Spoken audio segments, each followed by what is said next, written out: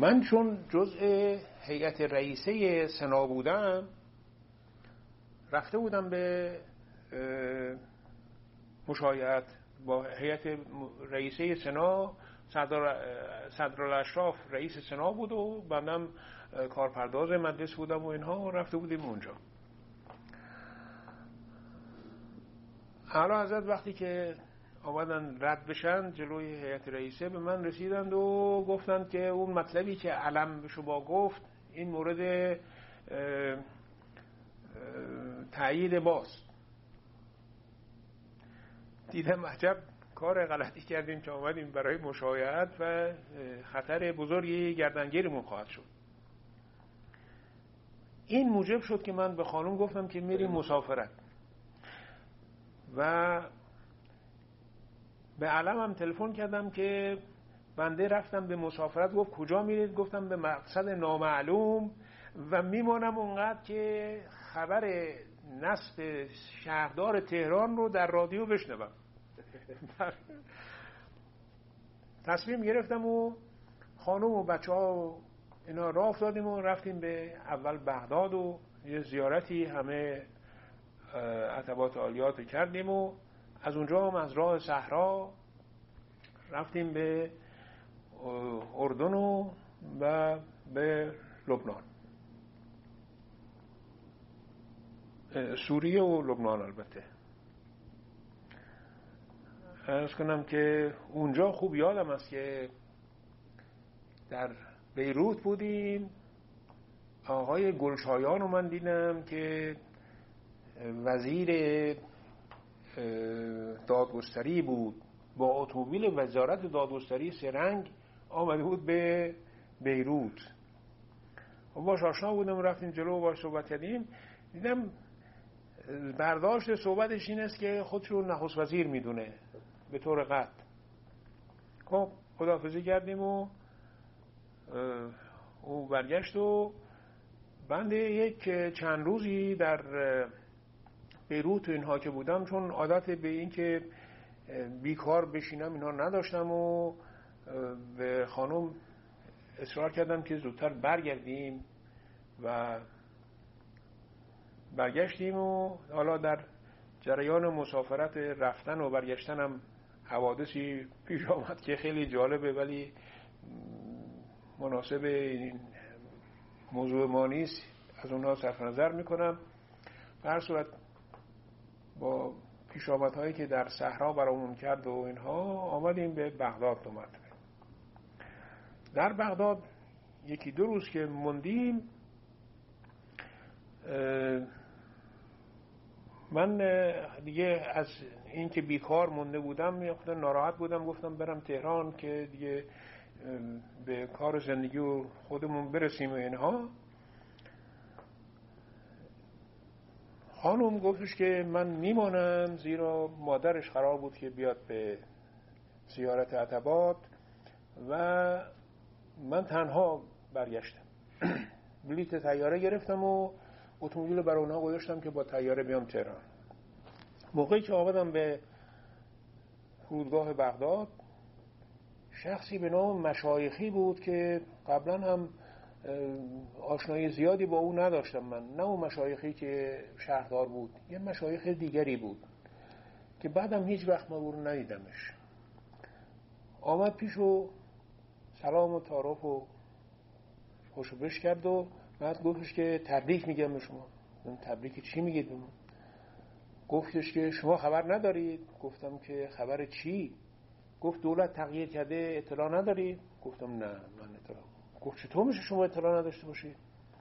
گفتم من از روز که از منزل آمدم بیرون هیچ روزنامه‌ای نداشتم، با هیچ سفارتخانه‌ای تماس نگرفتم و رادیو هم نشنیدم. من هیچ اطلاع ندارم از این که اونجا چه تغییری رخ داده و قصدم این بود که آدرسم هم ندونم. گفت شما توی کابینه هستی؟ گفتم کدوم کابینه؟ گفت اقبال نخست وزیر شده.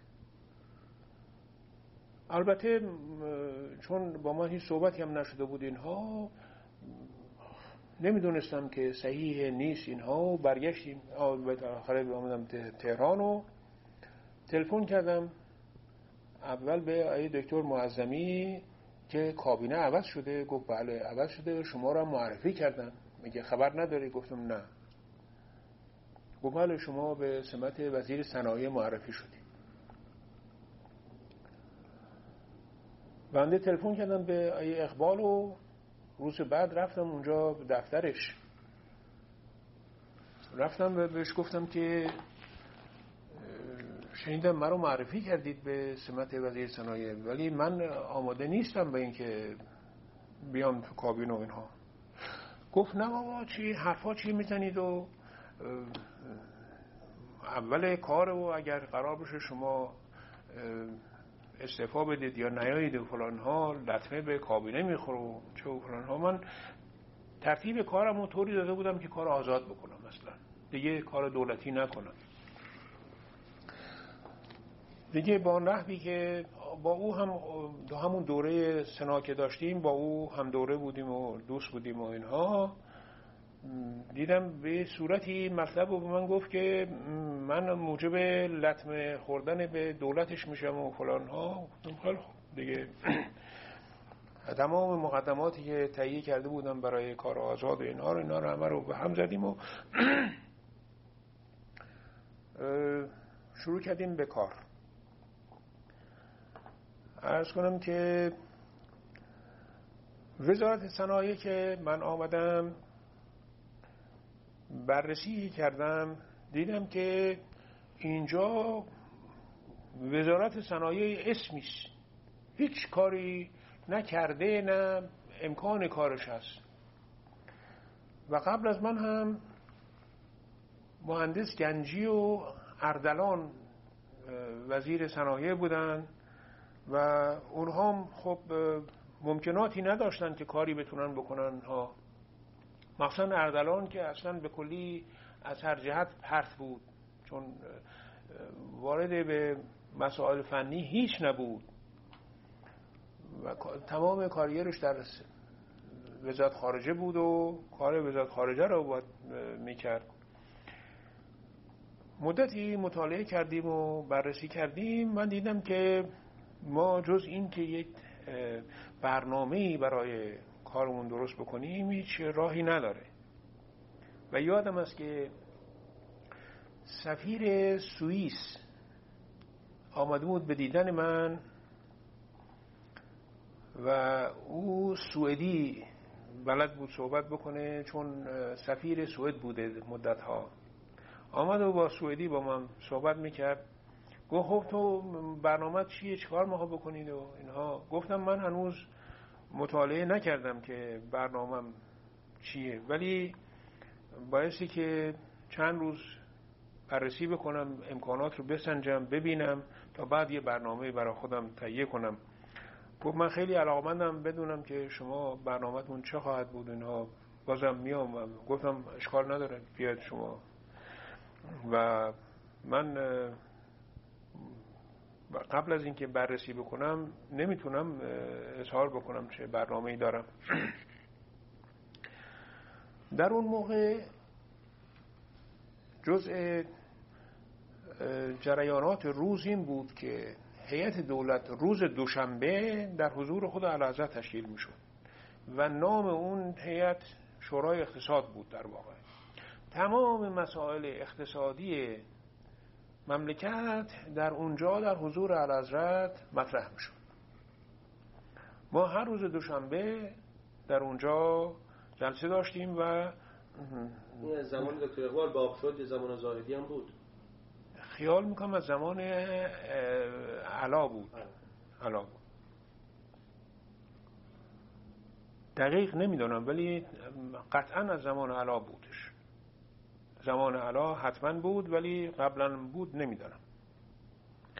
اون مدتی که من در رئیس سازمان برنامه بودم حضور اعلیحضرت تشکیل نمیشد، جلسه نبودش، همون فقط در هیئت دولت خودمون بود.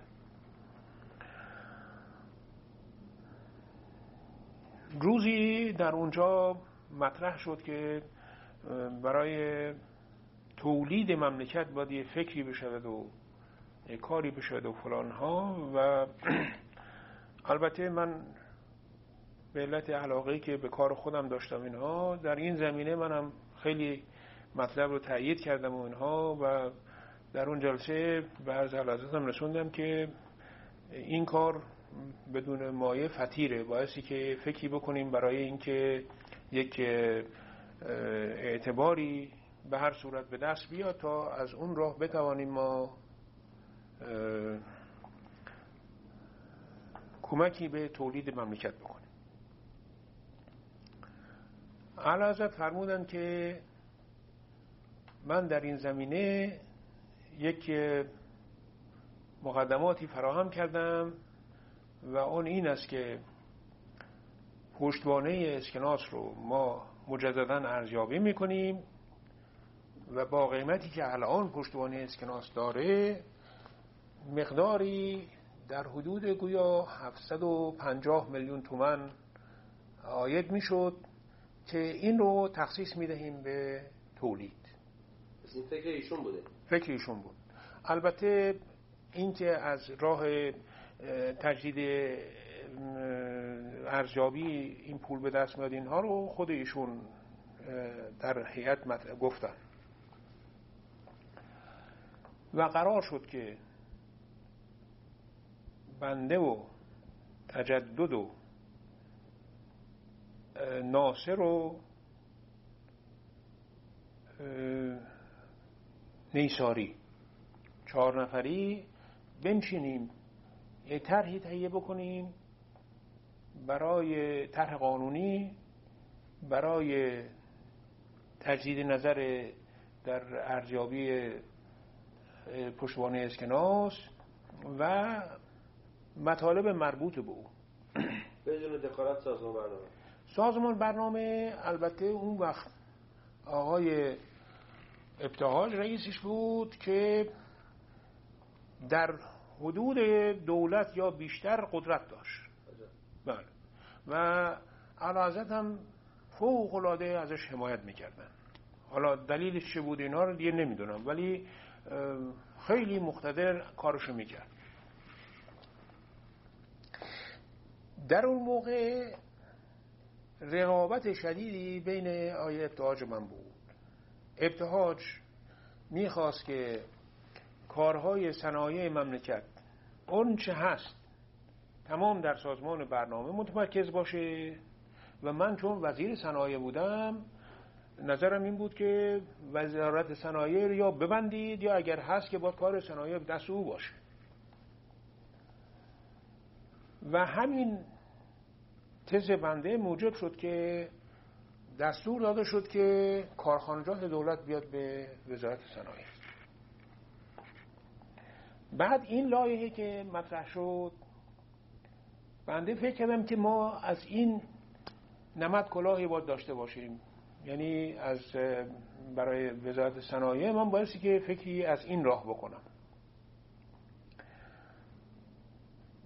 طرح قانونی رو که نوشتیم به صورتی بود که این پول فقط بایستی که صرف افزایش تولید بشه، این تولید صنعتی و تولید کشاورزی، و به هیچ مصرف دیگری در واقع نرسه.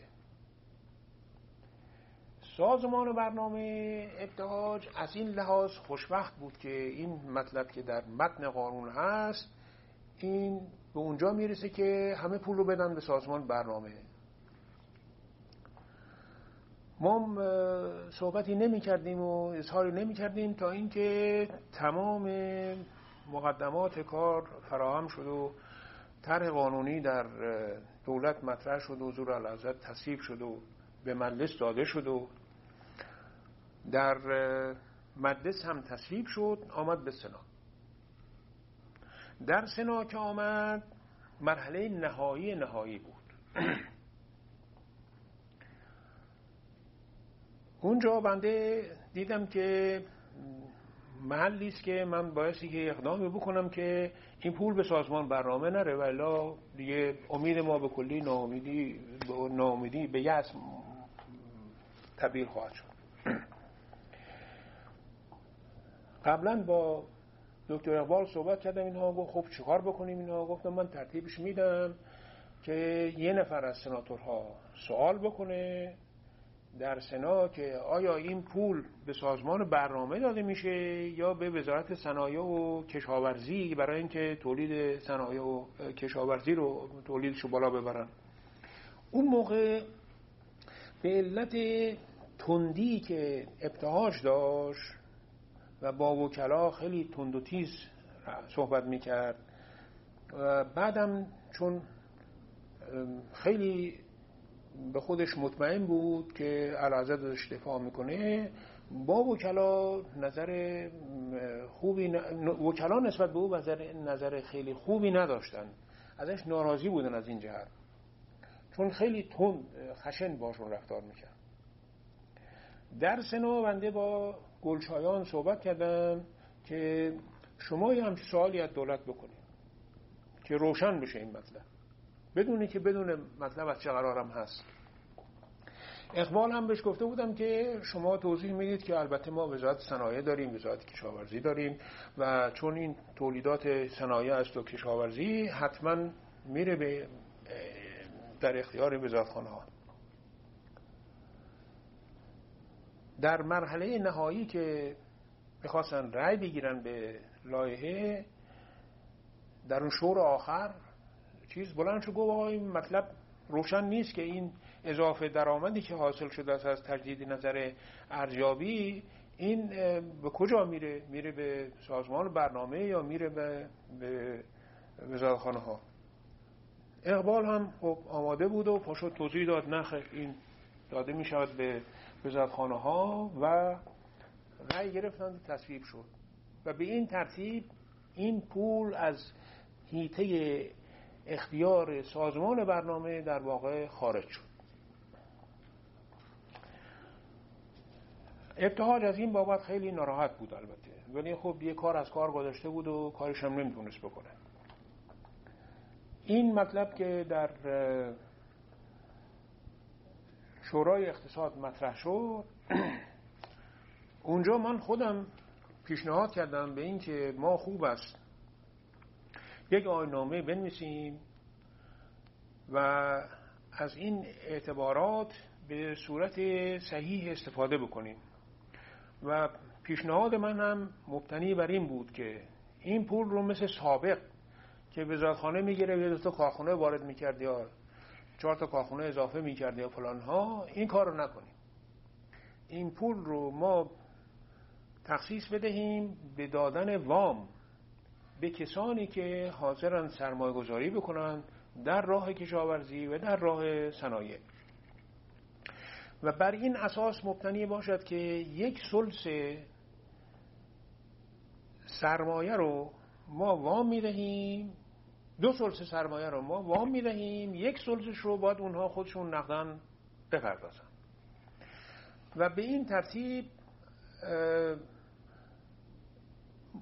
میزان فعالیت ما چندین مقابل خواهد شد، زیرا اون 2/3 هم که ما وام میتوانستیم بدیم اینو میتوانستن از بانک ها هم یه مقداری بگیرن، یعنی ما در واقع عملا در حدود 1/3 وام میدادیم، 1/3 خودشون اعتبار میگرفتن، 1/3 هم نقد میپرداختن. این استخوان‌بندی اون آیین‌نامه بود. آیین‌نامه رو بنده تهیه کردم. اون وقت یه شورای اقتصاد داشتیم که منصور رئیس شورای اقتصاد بود اون وقت. اونم می آمد در روز دوشنبه در هیئت شرکت میکرد و منشی کارهای اقتصاد مربوط به اقتصاد بود.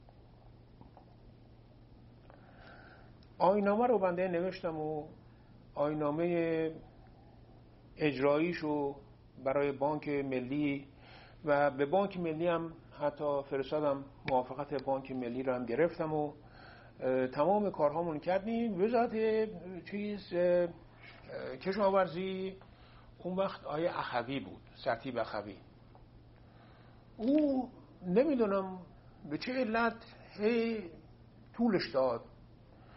بنده آیین‌نامه رو نوشتم، به تصویب رسوندم و از تمام مراحلم گذروندم، شورای اقتصاد و بانک ملی غیره فلان ها همه تصویب کردن و شروع کردیم به دادن وام و اعلان کردیم و گفتیم هر کسی طرحی داره باید بده، ما بررسی میکنیم. تصویب اگر شد از این مراحل گذشت، هر طرحی هم بایستی که هم در شورای اقتصاد هم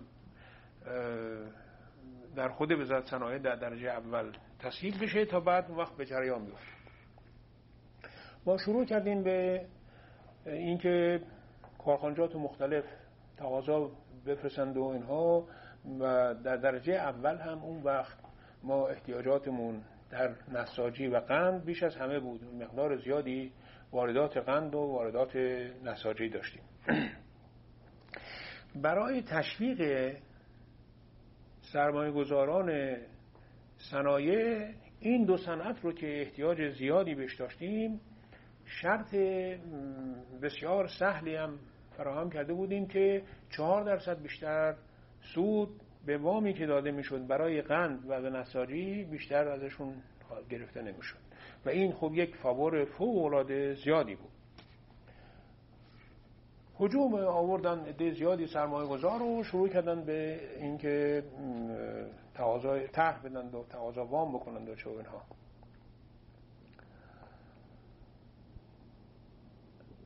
عرض کنم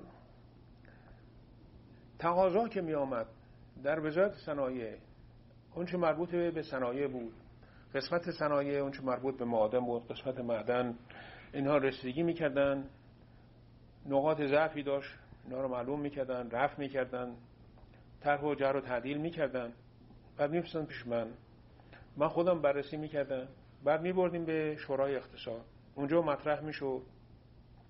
بعد از که شورای اقتصاد تصویب میکرد، به نظرم در هیئت دولت هم باید تصویب میشد، حالا یادم نیست درست. به هر حال مرحله نهاییش تصویب شورای اقتصاد بود.